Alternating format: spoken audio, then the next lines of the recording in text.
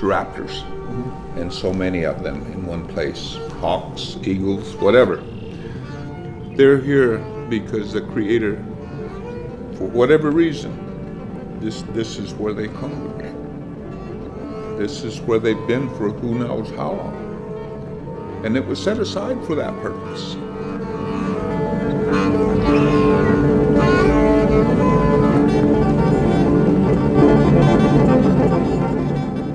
That was Ted Howard, tribal chairman of the Shoshone-Paiute tribe. You're listening to Dedication Point, an oral history of the Morley-Nelson Snake River Birds of Prey National Conservation Area. I'm your host, Matt Podolsky. This oral history project was produced by the Birds of Prey NCA Partnership, working in close collaboration with the Bureau of Land Management, the Wild Lens Collective, and the Peregrine Fund's Archives of Falconry. The series will feature 20 interviews conducted with key figures in the history of the Snake River Canyon region. All of our previous interviews released as a part of this series have been focused on the very recent history of the Snake River Canyon region. This interview with Ted Howard, the tribal chairman of the Shoshone-Paiute tribe, takes us back to the earliest interactions that humanity had with this landscape, and also provides crucial insight into issues over land ownership in southern Idaho and throughout the West.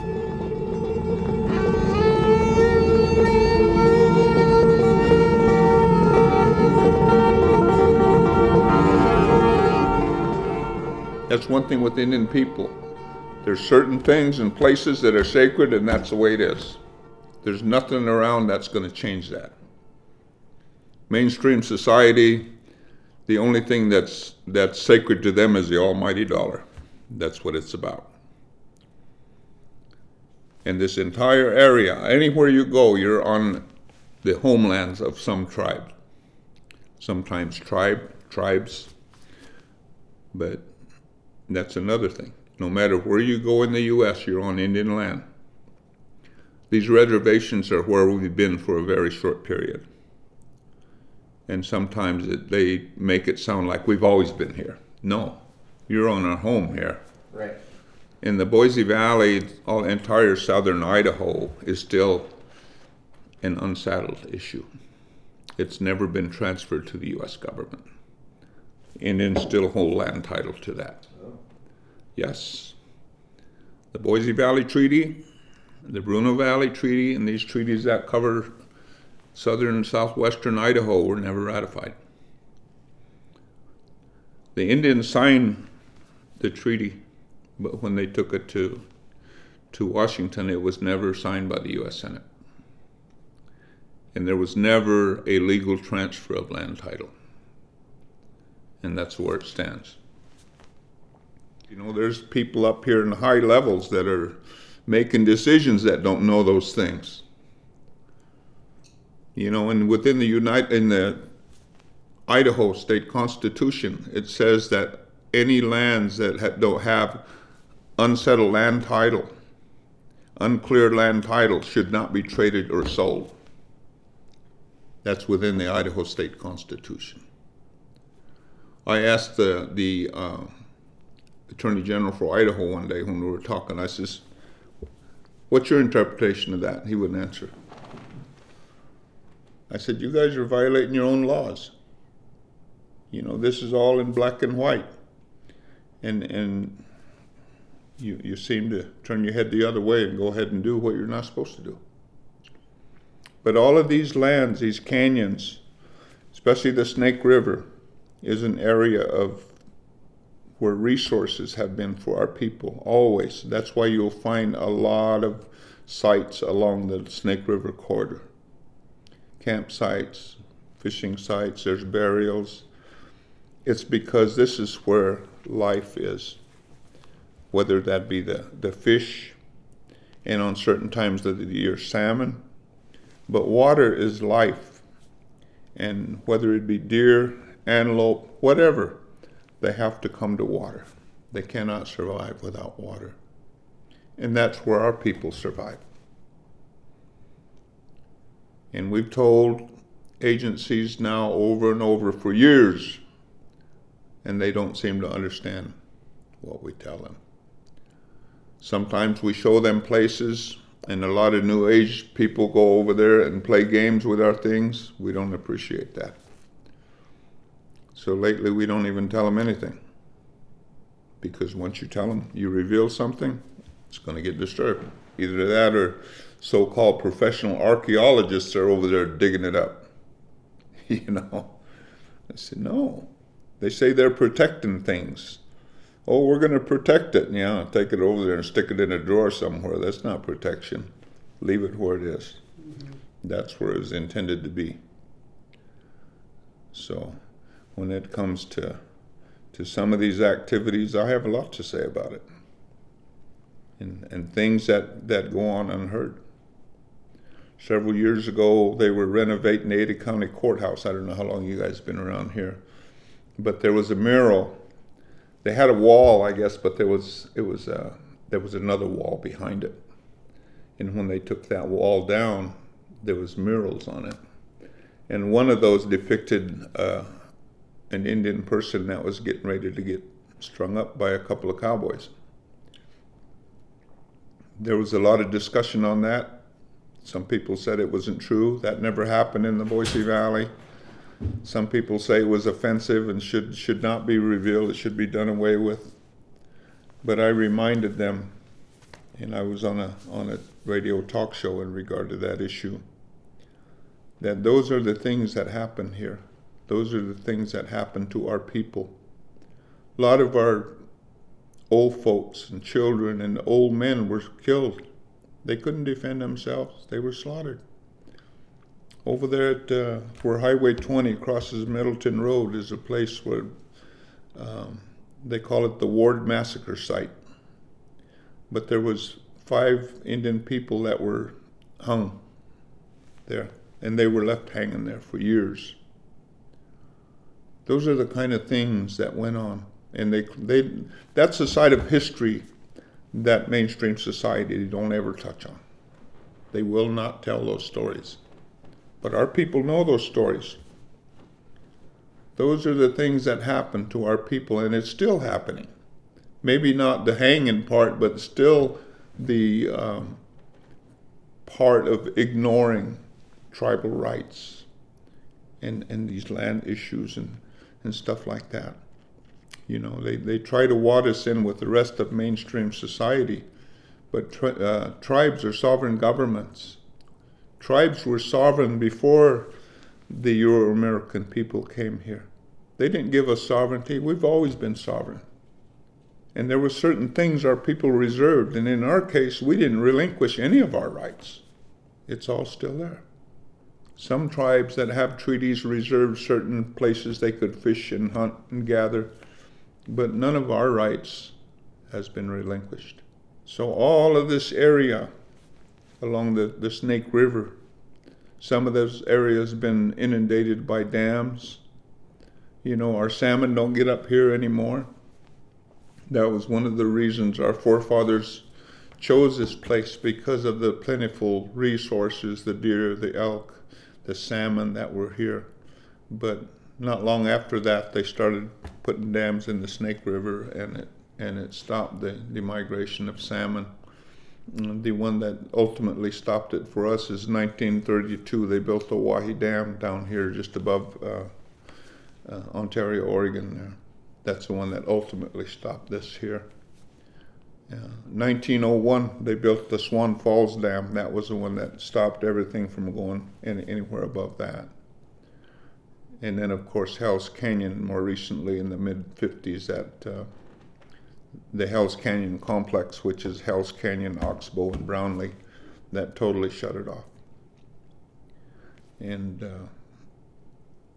recently the EPA signed over the oversight of the waters to the state of Idaho. Well, that was the worst thing they could ever do, because the state of Idaho refuses to do anything about cleaning it up. Several years ago, the Snake River was said to be the most endangered river in the lower 48. And I told the governor that day they signed that, when they went around the room and took comments, and I told him I was totally against what was going on there. And he just made a joke of it. Well, they don't know they've never seen the Potomac yet. But that's the attitude they have. You know, and these rivers are just, one old man from Fort Hall one day said, "This river is no longer a river." He said it used to be that this water went through here. It was a moving river. Now, he said, it's one stagnant pond above the other. He said, "I don't think the salmon would survive if you threw him in there. It's too filthy, too warm. This area is our land. It still is. And there are many places that are still sacred to our people. These areas our sites are referred to as prehistoric. We don't have a prehistory. We have one continuous history. And these sites that they call prehistoric are contemporary sites. We're a living culture. We're still here. We still practice our traditions. We still go out here to visit those sites. They're not prehistoric. We meet with the BLM monthly. Yeah. We go through all of this stuff. I also was on the Resources Advisory Council for the BLM for many, many years. Mm-hmm. Then when I became chairman, Laniel moved into that seat. But I've shared with them many times, our situation. Mm-hmm. And on the RAC, the Resources Advisory Council, they call it the RAC, mm-hmm. there are many different interest groups that are represented there. And I always remind them that I'm not a part of an interest group. I'm here on behalf of a sovereign government, a government that the BLM has trust obligations to. We're a government. We're a government, and we have a different relationship with the tribe, with the BLM and other agencies. Mm-hmm. Your clarification of prehistory versus history, right, I think is really important. Like, I want people to, who are listening to this, to have an understanding of what the human communities in this area looked like before European people arrived on the continent. Oh yes, it goes back thousands of years, and I don't know if anybody even knows how many thousands of years. Sure. But we believe and tribes believe that this is where the Creator put us. This is where we were created. Mm-hmm. And there's a lot of oral histories that will tell you about those things. And our people did not live on reservations. We were not farmers. People moved with the resources. Then in the summertime when it gets warm, they go up into the higher mountains to gather resources, various resources that are ready for harvest, whether that be roots, choke cherries, some groundhog, deer, and they go off and do that. And when the salmon are running, they come back down to the rivers. In wintertime, they go back down to lower elevations. And that's the way our people live. We live with the earth. We're a part of the earth, and she is a part of us. And we never changed the rivers and different things. We lived in harmony with it. Our people always say, take what you need, but always leave enough that it will always be there. So we never destroyed anything. We just harvested what we needed and moved on. But that resource was always there. And that's the way our people lived on our homeland. That we were close to we recognized that we were a part of the earth, that we all come from the Creator, as does all of creation.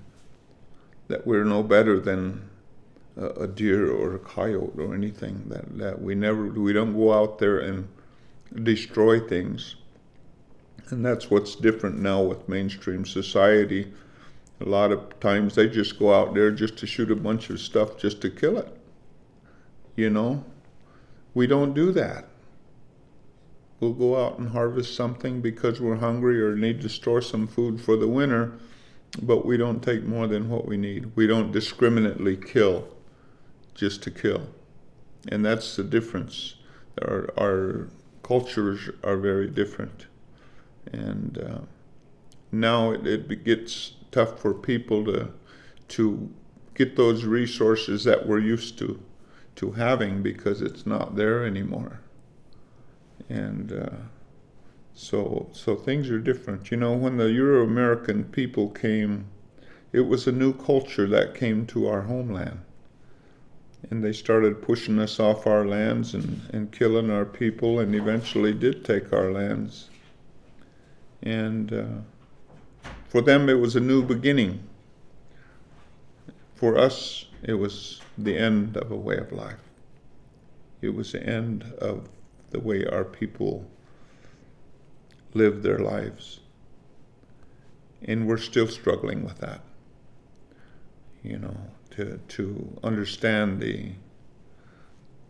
trying to survive, I guess, in this day's world, because laws change and constantly, and when we have a change in administration, then those laws that were there are changed. You know, it depends, and sometimes environmental issues are a priority, and the next time it's something else.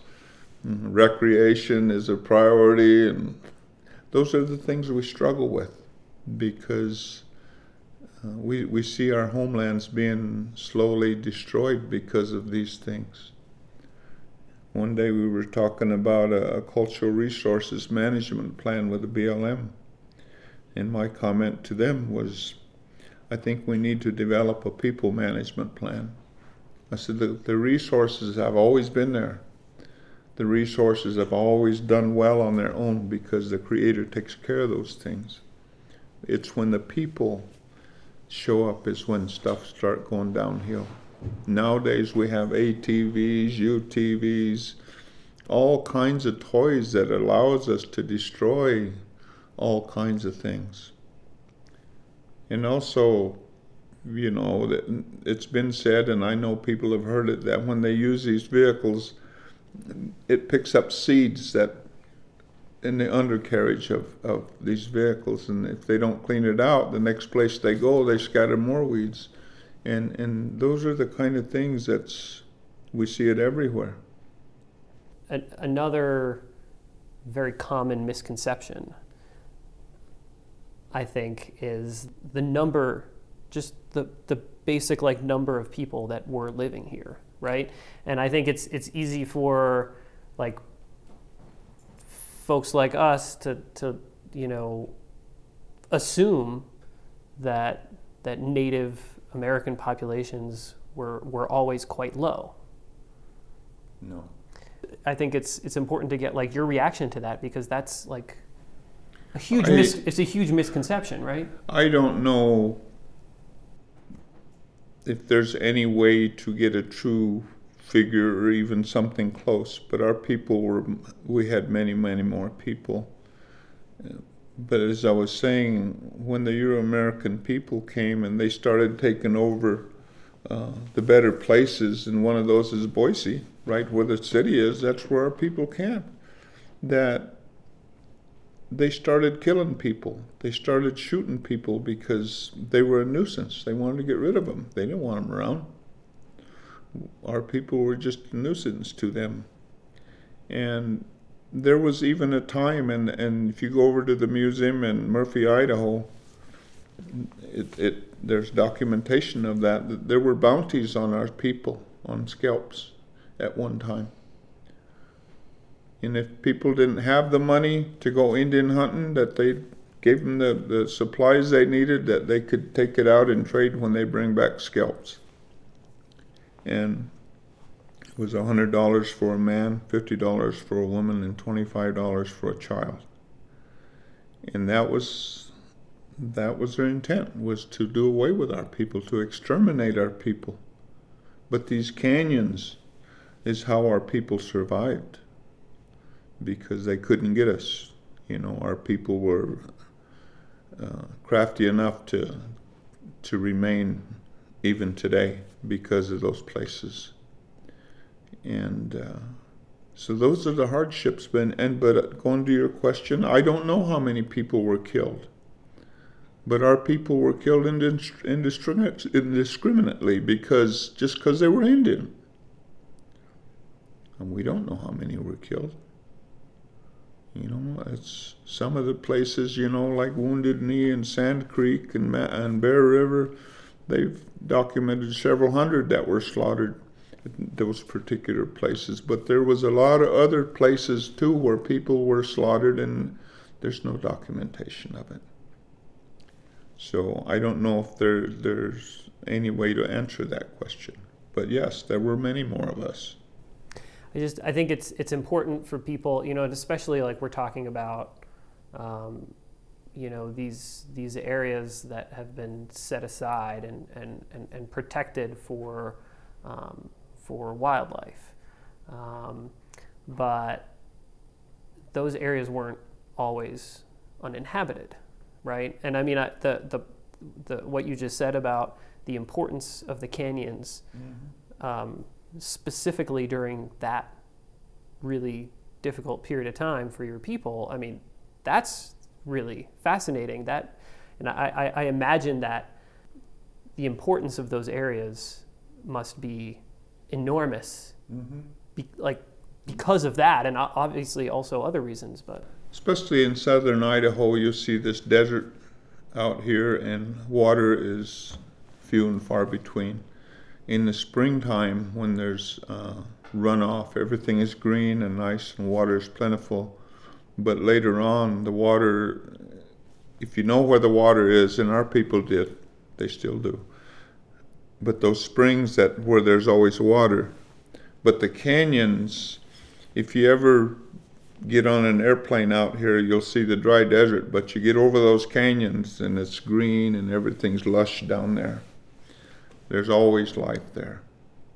And in the winter times also, even now, the wind could be really blowing up here and it's cold and snow blowing, and you go down there and it's dead still, just calm.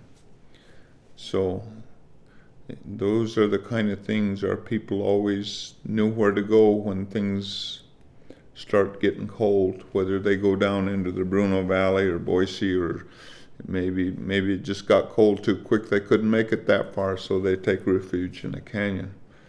But there's enough resources there that you can survive.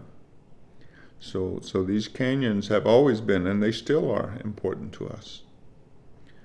But you know, that's a thing anymore.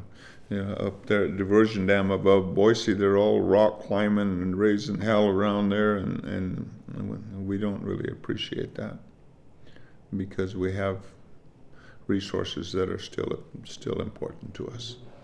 It's not a place we go to. We all like having fun, but I think there's places that you can do that. I don't know, like I said, anymore with these toys that they have, no matter where they go, they seem to leave a footprint that usually isn't a good one. Mm-hmm. Mm-hmm. I mean, what about the birds themselves, right? I mean, you talked about, I mean, obviously we know that area is set aside because of the birds, but the birds have been there a lot longer, right? And I'm sure when your people lived in that canyon or spent a lot of their time in that canyon, that there was an awareness of the significance of that area for the raptors as well. Birds, animals, they're all important to our people.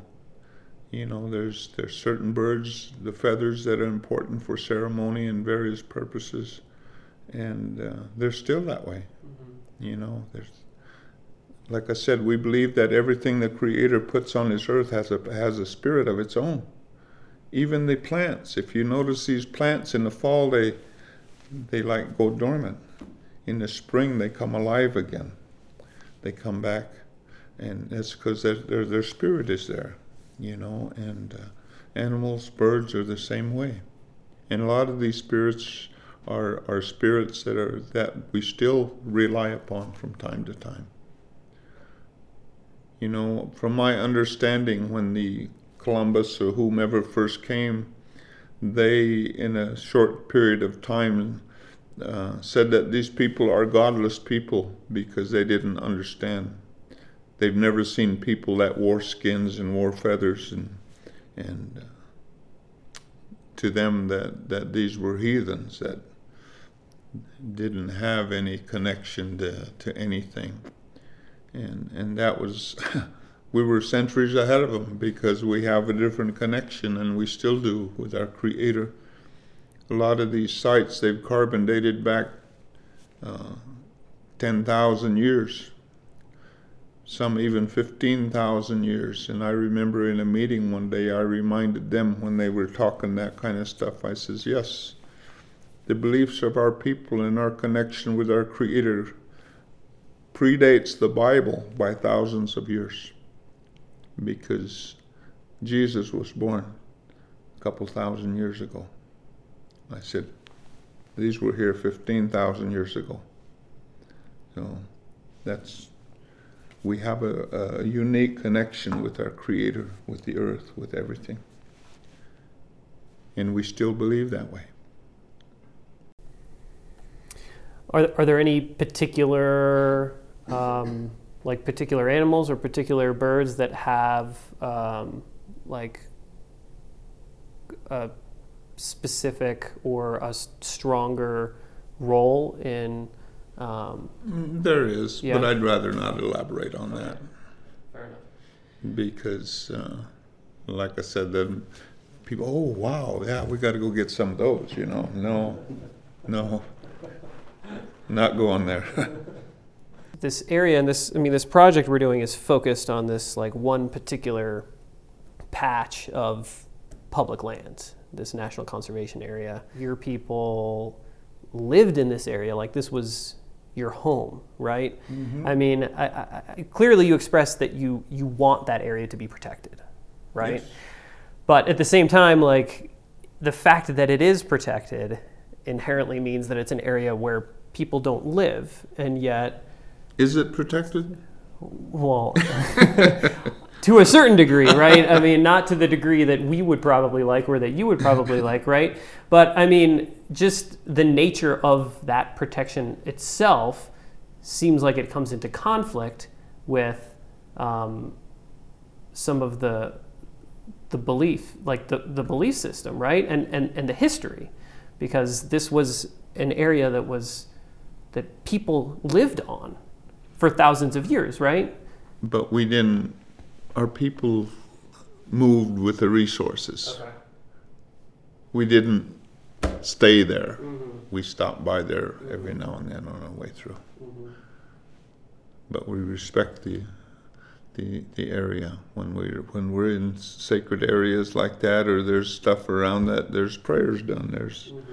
We live with respect to that. We're not shooting everything. Mm-hmm. We're not destroying things. Mm-hmm. And so that's the difference. It's probably always been that way. I don't know how long it's been that way. Mm-hmm. But now, they say it's protected, but is it really protected? Right. Well, right. And I mean, it's protected under the conditions that the federal government sets for that type of designation, right? Yeah, but I mean, we were talking before. And they still chip away at it. Right. But I mean, we were talking before about like treaty rights, and that's like a big, really important issue, obviously. Like, but it's. I mean, I guess my question to you would be like, is that issue relevant not just to areas like Boise that are occupied by lots of people, but also to areas that are set aside and managed by federal agencies like the BLM? Of course. Yeah. The treaties are even mentioned in the U.S. Constitution. Mm-hmm.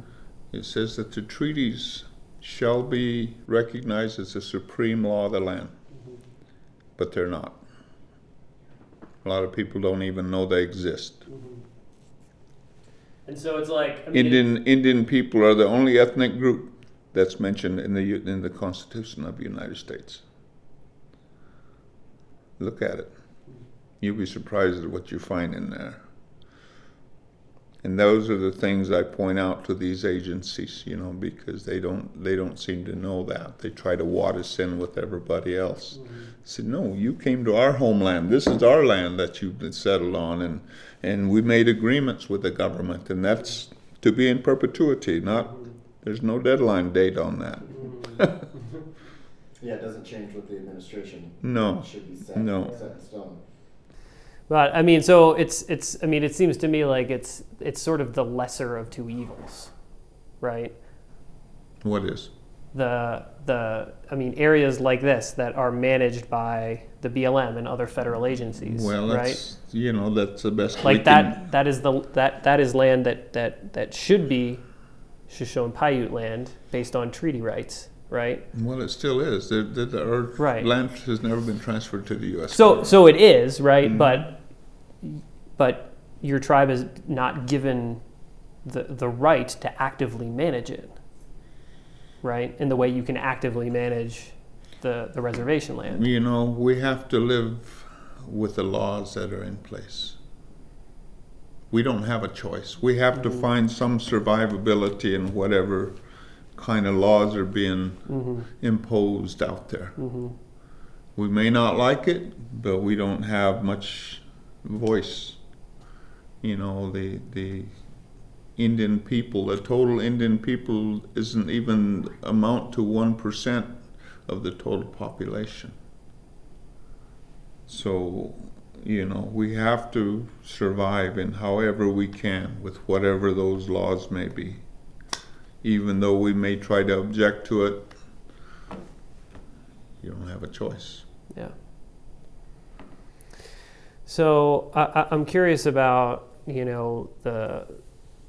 this area, this national conservation area that we're talking about. I mean, there was a long, it took decades of sort of advocacy and education work in order to build up the political momentum to actually establish it as a national conservation area and set it aside.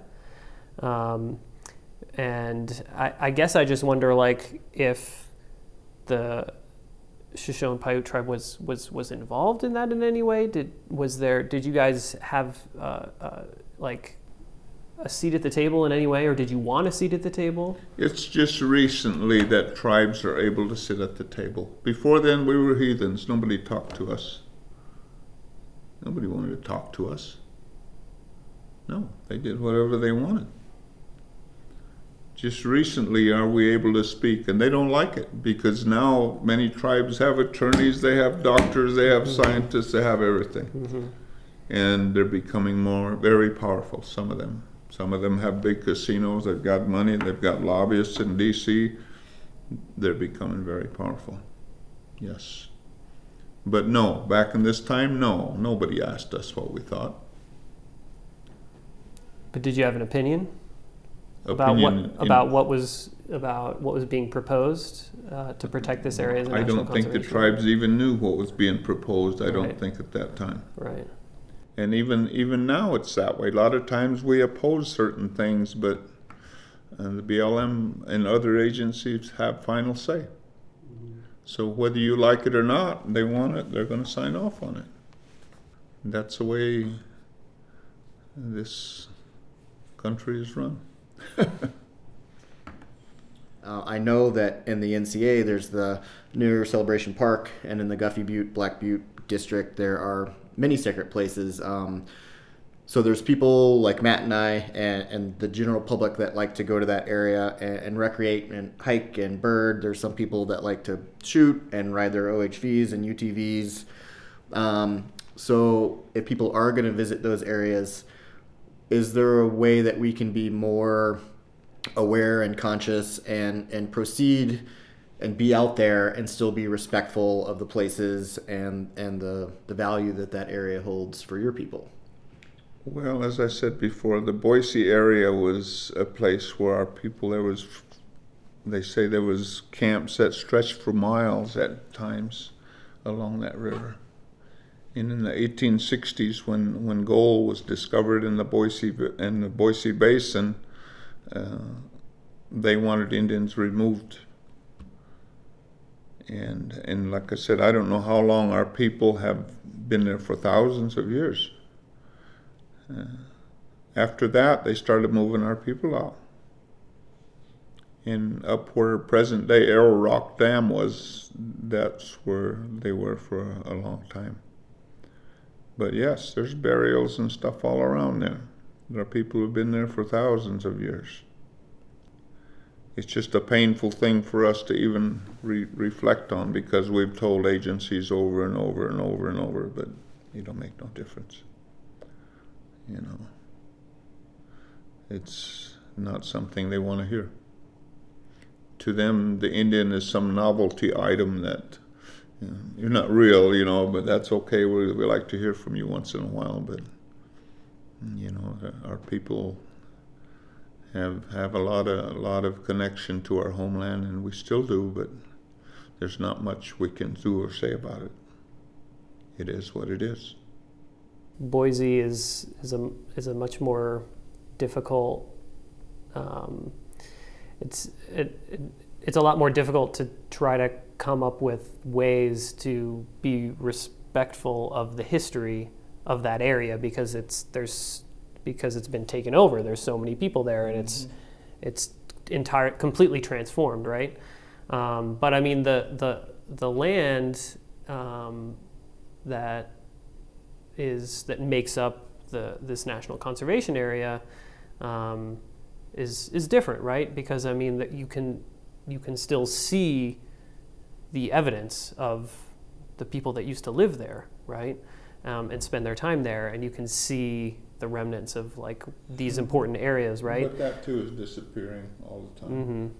But I mean, I guess like for folks that are like legitimately curious and want to learn about that history in a respectful way without, without being disrespectful, right? Like, I mean, a lot of people go to Celebration Park and like they want to learn about the cultural history of that area and the Snake River Canyon. I mean, is there, like, what would be your advice to? Don't talk to archaeologists,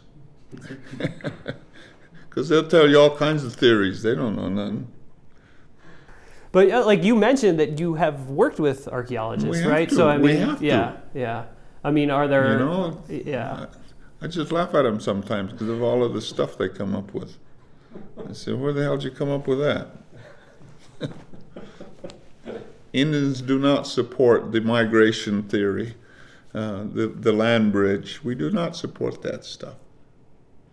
You know, many times these archaeological theories have been discredited, and yet they still stick with it. But then you ask an archaeologist about his theory and ask another one his theory, they don't agree. You know, they all have their own theories.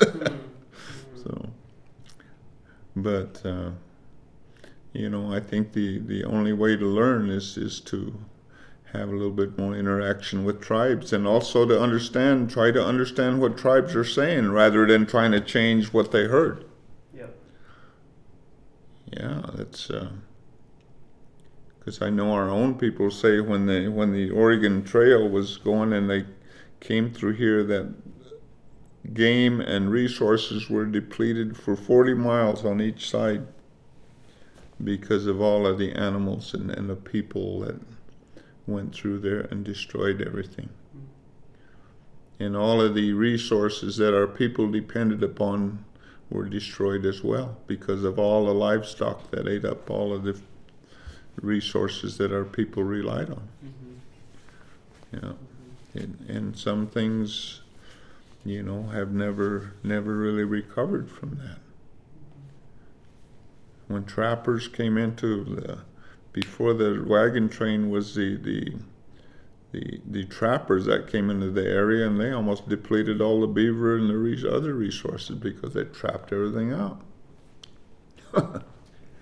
Yeah, sustainability has been a concept that I think our culture has had a very difficult time grappling with. And, you know, Matt and I both have a background in wildlife. That's the thing that has been interesting to us. And that's something within our own culture that we struggle with for sure. I love birds of prey. I first came to Idaho to work in the canyon and sort of survey the amount of birds and the type of birds that were there, and I fell in love with the place. I grew up in Louisiana originally, so I'm far from home, but this place had a very big impact on me.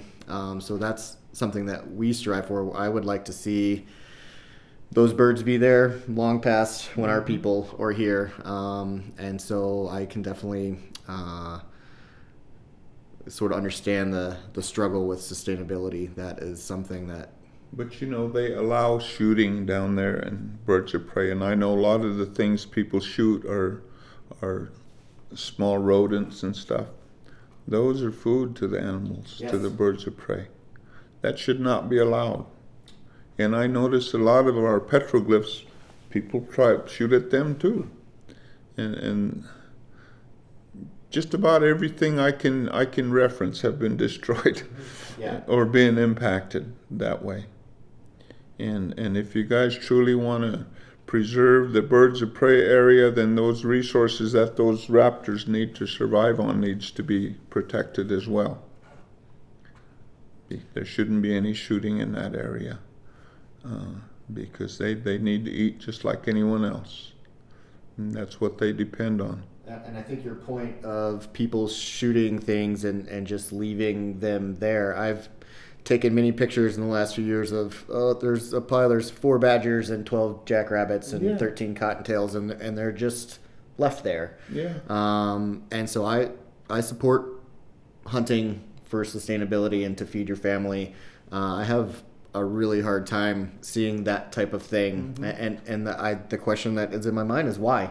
What you got maybe 10, 15 seconds of entertainment out of this, and this you've lined out food for a month for a family of hawks or eagles, and it just hurts to see that and to think of the wastefulness and the insensitivity, and I don't know, it's frustrating. It is. It's sad to see that, but you try to tell them, and they don't seem to change. I really wish that the agencies would do something if they truly want to make a change, is listen to what's being said and protect those resources. There shouldn't be any shooting up there. There shouldn't be any recreational vehicles allowed out there that just run amok. Yeah, designated roads. I think that's, one person takes a truck off a road and the next person comes by and like, there's someone went this way, I'm going to go this way. And before you know it, there's a road. And then it rains and that road gets braided, and before you know it, you could drive, 5 semi trucks side by side down it. It's insane. Another historical question for you.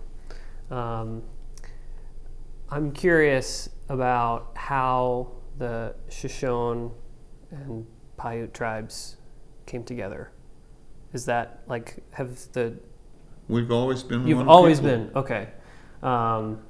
So that's something that goes back many, many years, and there are many tribes that are related. Okay. From here to Oklahoma, Sure. Texas. Sure. Yeah, our languages are very similar. Some words are identical. They're the same. So we're not different tribes. Okay. Sure. The Shoshone and Paiute people inhabit all of the Great Basin. Gotcha. From Southern California to Canada, back down to Mexico, into the Great Plains. Yeah, we're a big group of people, but now we're on different reservations and identified as different people, but we're not. And so I would assume there are strong connections with other. Oh yes. Other reservations. We have relatives. Because when people were put on reservations, it was a lot like herding cattle. They just gathered these people up, went over here, and some went over here. There's families. They're split between yes. reservations. Oh yeah. We have relatives scattered all over. So that's just the way it is. The names that we have now are names that the government gave us. That's where our names came from. We're good. Are there a lot of people that still speak the original language here? A lot of the remote reservations are still very strong in our tradition and culture and our language. Some of the communities that are adjacent to cities they really have a tough time with that. But we're sort of isolated out here, and we retain a lot of the stuff that other communities don't. In fact, a lot of people come to our community to try to learn about tradition and culture and language, because we still retain that. Yeah. But I do commend you for trying to protect the area, and I hope that you can do something that is going to protect the area some, because like I say, it's certainly not protected. People say that it is, but the real disappointment is when they let that power line go through there, and that's the most recent. We did not appreciate that, still don't. I don't want to kind of dwell on this point too much, but is your opposition to the power line going through the area in general, or do you have more of an opposition with the specific route that they took? Is there, and I'm not advocating for one or the other, but is there a way, in your opinion, that a route could go through that area, whether it's north of the canyon or south, and still? My recommendation to them was to parallel that power line that goes up on the north side. Okay. Because there's a power line there already, and they said they could get as close as, I think they said 250 yards or something. It used to be like really a lot. Quarter mile or a half mile. Yeah, offset. but now it's a lot closer. So that was my recommendation, is to parallel that one. And not bother the birds of prey. In fact, remove that power line that's down. That's the old one. That was my recommendation to them. No, it's interesting to hear, and something, it's just interesting point of what your people think would be the best way to proceed. With that. Some years ago we worked on what they call the West-Wide Power Corridor. Mm-hmm. We spent years talking about those things, and we were active in participating and hoping, because from what I understood and the way we understood it, this corridor was where the pipelines and power lines and everything was going to be through this corridor. Okay, we had some resources in the area, but we were willing to sacrifice those if we can consolidate all that stuff into this area. But it never materialized. When they got done, they says, well, they could use the corridor if they want, or they don't have to if they don't want to. And I said, we spent years sitting here talking about this crap, and now you're going to say, well, it's not required. They can use it if they want. No, I just get so frustrated with the government. I saw that on the map. When I first started looking into the Gateway West, I was like, oh, what's this WEC? Western Wide Energy Corridor. Yeah. And I was like, well, that seems like a great place to run a transmission line. And I was baffled, as you apparently are, that why wouldn't you run the transmission line through the energy corridor? Yeah, that was the intent. From my understanding, that's what that was for. Yeah. Baffling, for sure. And there's just, I don't know, over the years, I've just been disappointed so many times with the government. They'll tell you something that sounds good, but when it's all said and done, I've never seen anything that I can recall worth bragging about. There usually isn't much there. Well, it's a really interesting perspective to hear you speak on history. When we think back, we think 200 years ago is a long time ago, and we have a very narrow view of what our history is, and to think of that in 10,000 or 15,000 years, it's a blink of an eye, 200 years. And it's just a really interesting perspective to take not a step back, but several steps back and think of your culture and your people and your footprint on the land, and think of what, I hate to phrase it this way, but what we've been able to accomplish. Mm-hmm. In a short period of time, and it's a really interesting perspective to try to step back and look at it over, thousands and thousands of years. So yeah, just thanks for sharing that perspective. Yeah, it's not that long ago that, a lot of this terrible stuff that happened took place because a lot of our elders that we remember were around already at that time. Right. Lanil's grandfather just passed away and he was 100 years old. But he recalls a lot of stuff that happened out here. And he's from down to the south here. And some pretty sad stories that he shared with things that happened to the people. And same thing on some of our relatives from up north. Too many more people pass away and we lose some That's of the thing, when a lot of our elders, whenever we lose an elder, there's a lot of knowledge that goes with them. Because a lot of our history is not written. And a lot of it is held within the families, these stories that are handed down. And hopefully one day that we can share a lot more of that.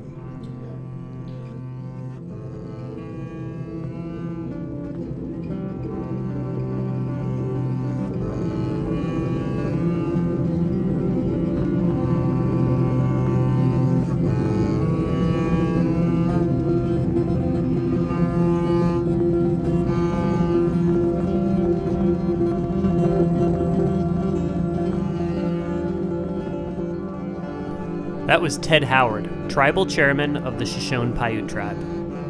If you'd like to learn more about this oral history project, more information can be found at birdsofprey.ncapartnership.org/Dedication Point. Dedication Point is a production of the Birds of Prey NCA Partnership in association with the Bureau of Land Management, the Wild Lens Collective, and the Archives of Falconry.